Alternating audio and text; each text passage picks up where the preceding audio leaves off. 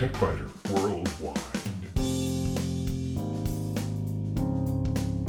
It's the High Tech Podcast in plain English with an hour's worth of news in about 20 minutes. That's because we leave out the commercials, the station breaks, the sports, and most of the jingles.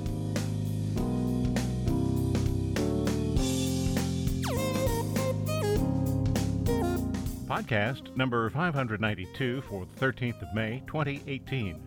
This week, Microsoft launched Windows 10 version 18.03 last week. This week, we'll take a look at the new features that seem to be the most useful and significant. In short circuits, magazine fans might save money, clutter, and the environment with Texture. That's a service for Android and iOS devices, but not for desktop or notebook computers.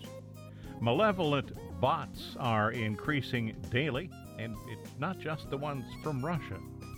In spare parts, only on the website, a company that provides tools used by the people who repossess vehicles with past due payments has proposed a new use for the technology. The National Aeronautics and Space Agency has awarded grants to 3 groups that will be looking for life beyond our solar system. And testing has been established to ensure that high-performance video displays live up to their promises.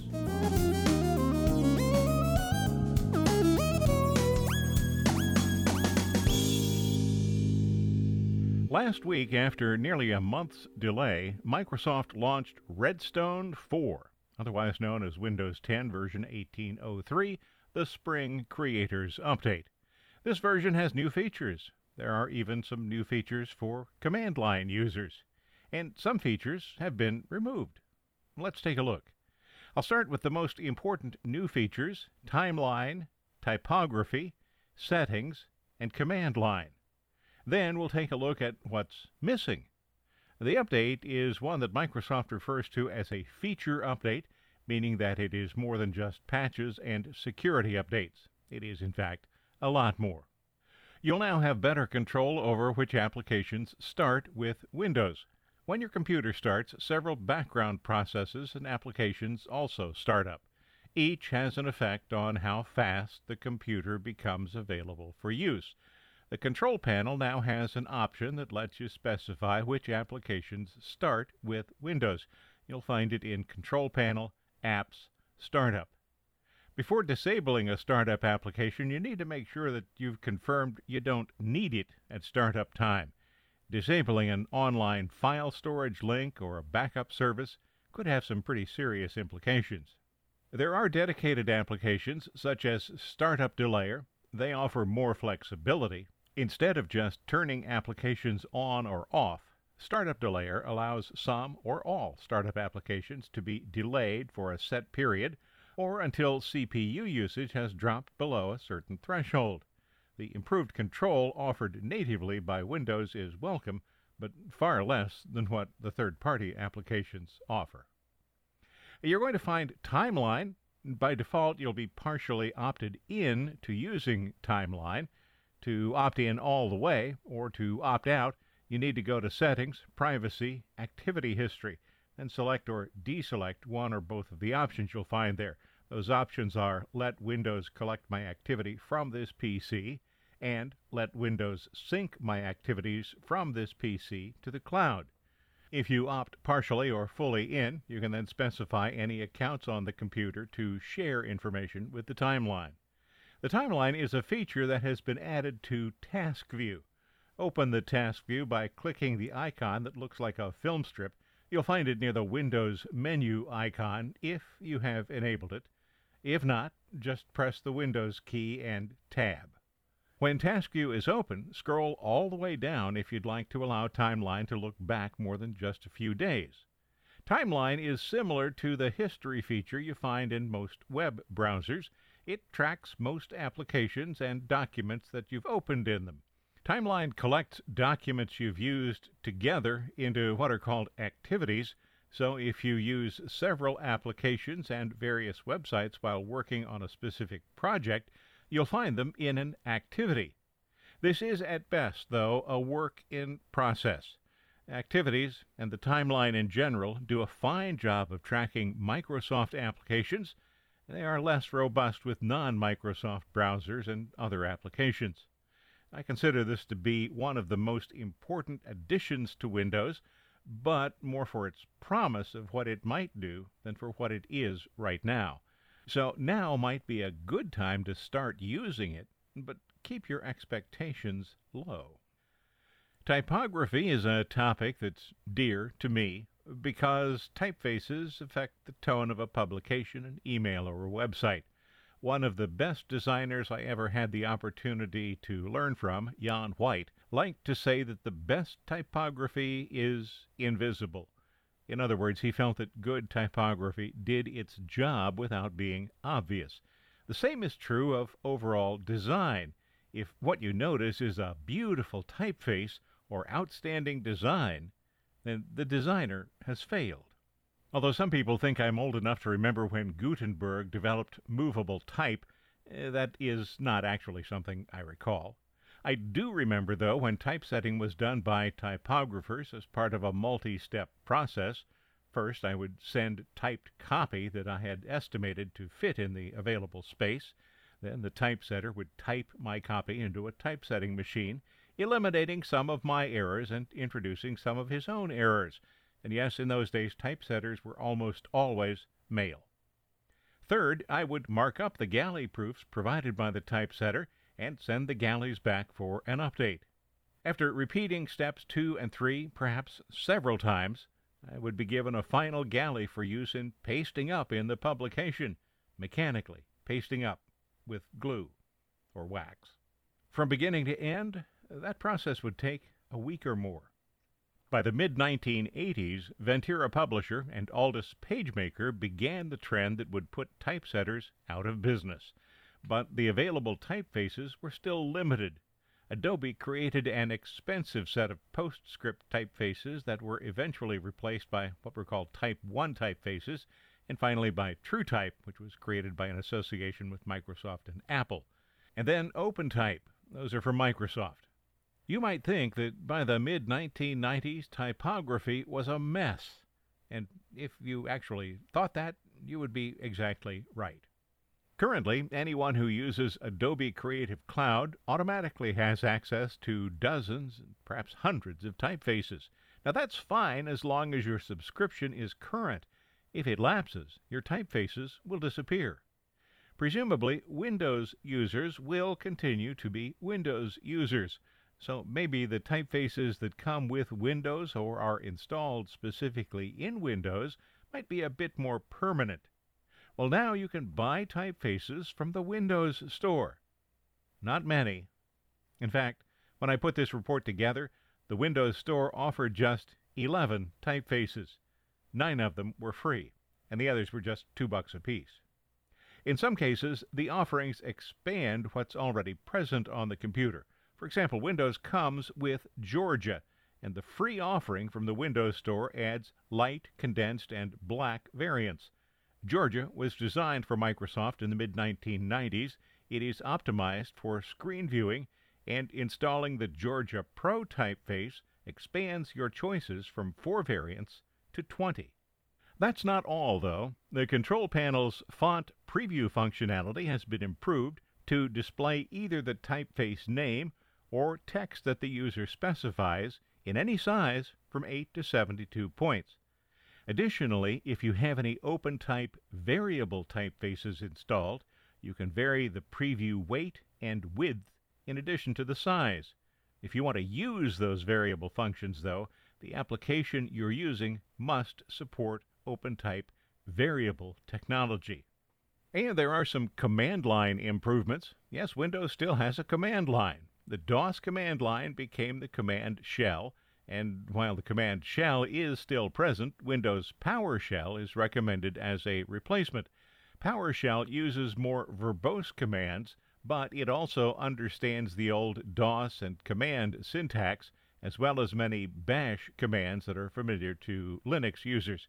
Bash, by the way, stands for Born Again Shell, which was the replacement for the Bourne shell.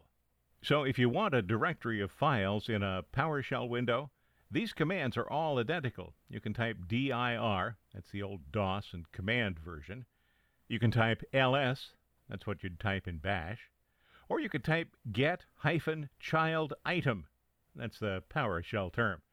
But Windows also offers a full Linux command line, and that's where the enhancements are. The Microsoft blog describes the changes, and because they'll be mainly of interest to developers, I'll just mention them briefly here. There is, however, on the TechByter Worldwide website, a link to the Microsoft blog. It is now possible to share environment variables between Windows and the Linux command line. File permissions can now be set using bash commands on Windows file system files. And it's now easier to create virtual machines for use with Linux instances under Windows. In addition to Ubuntu Linux, the Debian distro and the Kali distro are also now available. But I said some things are gone. Well, one of the most significant features eliminated is Home Group. Although it was a well-intentioned effort to make it easier for users to share files and printers across a home network, it never really caught on, in part because it really wasn't much easier than using standard network techniques. Once version 1803 is in place, Home Group no longer appears in the File Explorer, in the Control Panel, or the Network Troubleshooter. However, any files, folders, or printers that had previously been shared via the Home Group will still be available by using the name of the computer, folder, and file in the usual network format. That format, by the way, is 2 backslashes followed by the computer name, a single backslash followed by a folder name, another single backslash, and the file name. Also, printers that had been shared via Home Group will still appear in your print dialog box. The option on a mobile device to connect to suggested open hotspots has been removed. Users will still be able to connect to these non-secure locations, but you'll have to do it completely manually. That's essentially a reminder that this is not a good way to connect. It's a security issue. The XPS viewer is no longer enabled by default. XPS was a short-sighted, illogical attempt to replace Adobe's portable document format, PDF, with a new format that nobody knew anything about. You can still create and view XPS files if you enable the technology. But why would you want to? Several features will remain in place, but they have been deprecated, so no further development will be done. One example is the IPv4/6 transition technology. IP addresses are being converted from the IPv4 format to IPv6. This will allow for a larger range of addresses. IPv6 is now supported, so the transition functionality is no longer needed. Both Windows Contacts and the Contacts API have been deprecated. Still usable, but Microsoft is pushing users and developers to convert to the People app. Of the removed and deprecated features, Home Group is likely to be the one that causes the most concern. Generally, though, these are all features that won't really be missed.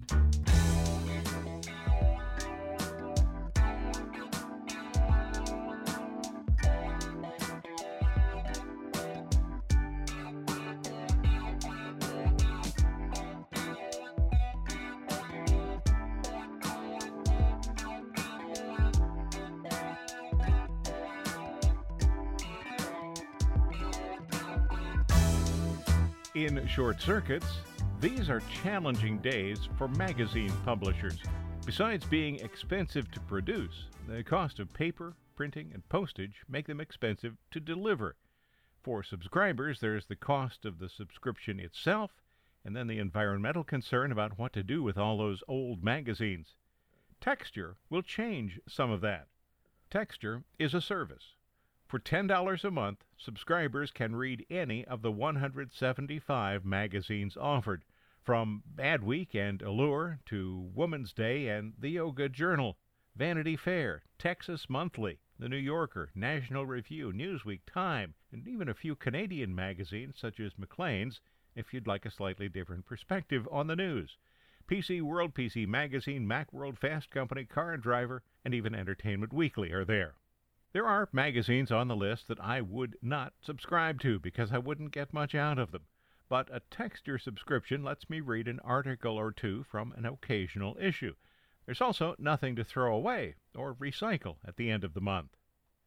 One of the view options that Texture offers is a highlights page that shows articles that might be of interest to you based on what you've read previously, articles that are popular on Texture, longer articles that are good for weekend reading, daily news articles, and the top stories from various categories.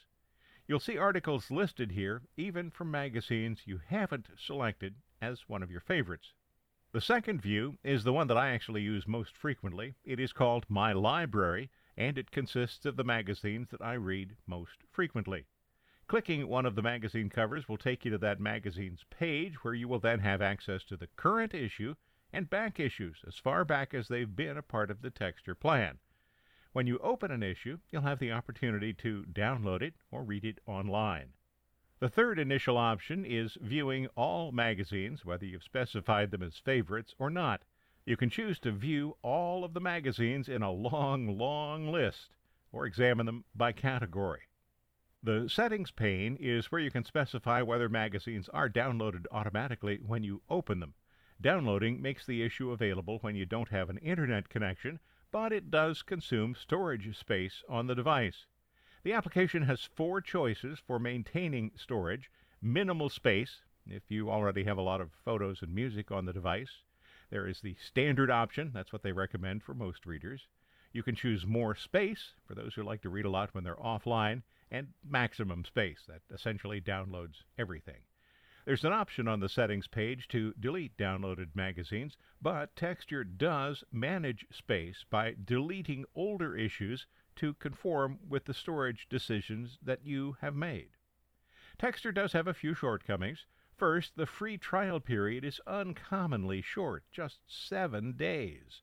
Most companies choose 15 or 30 days for a free trial, and it seems to me that Texture would attract a lot more subscribers with a longer trial period, one that's long enough for people to really become used to having it.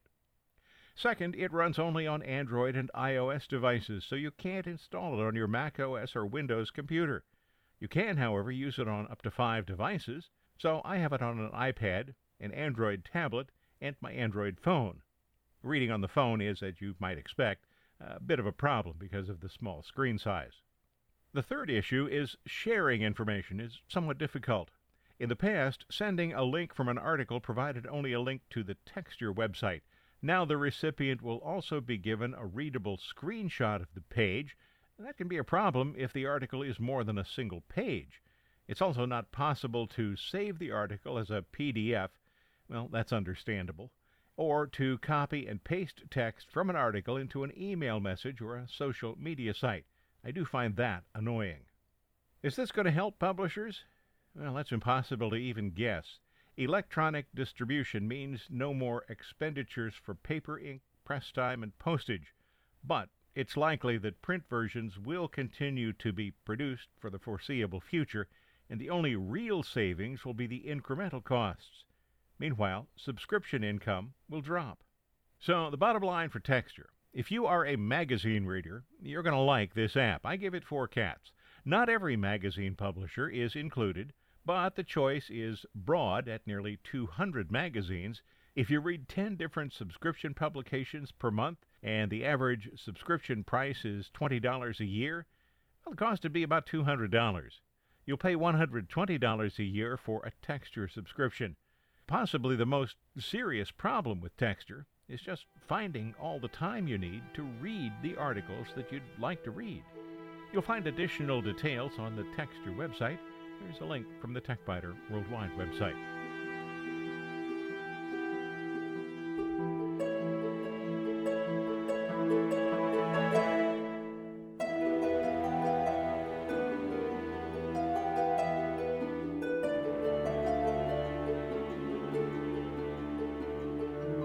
Bots.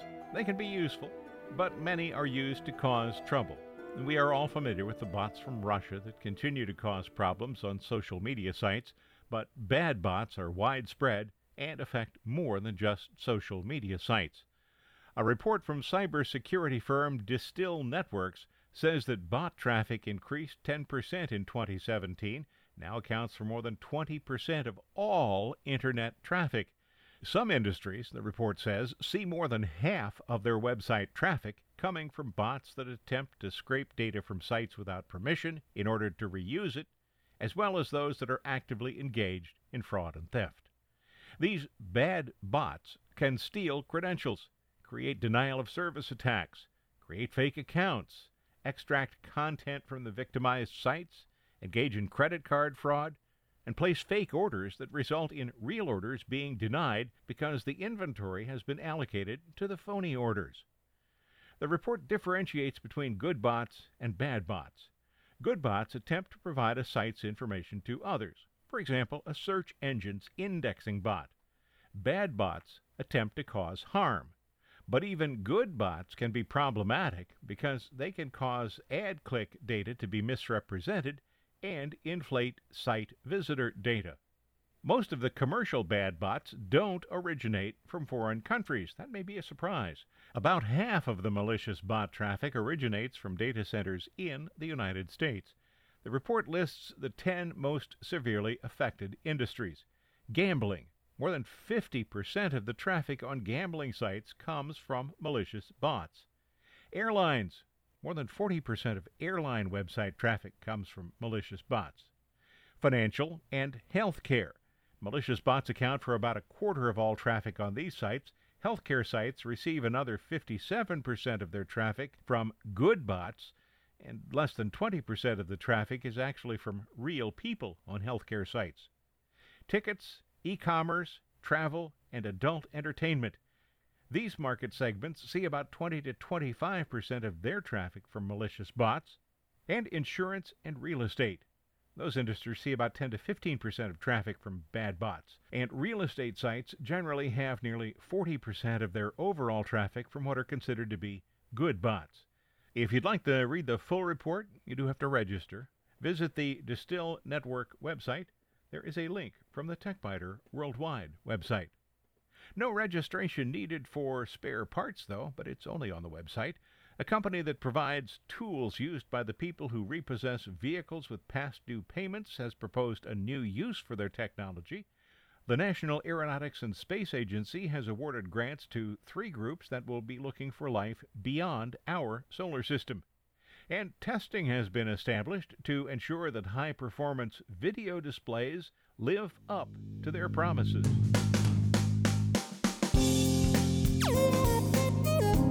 Thanks for listening to TechBiter Worldwide, the podcast with an hour's worth of technology news in about 20 minutes. I'm Bill Blinn. Be sure to check out the website, www.techbiter.com. And if you like, send me an email from there. See you next week.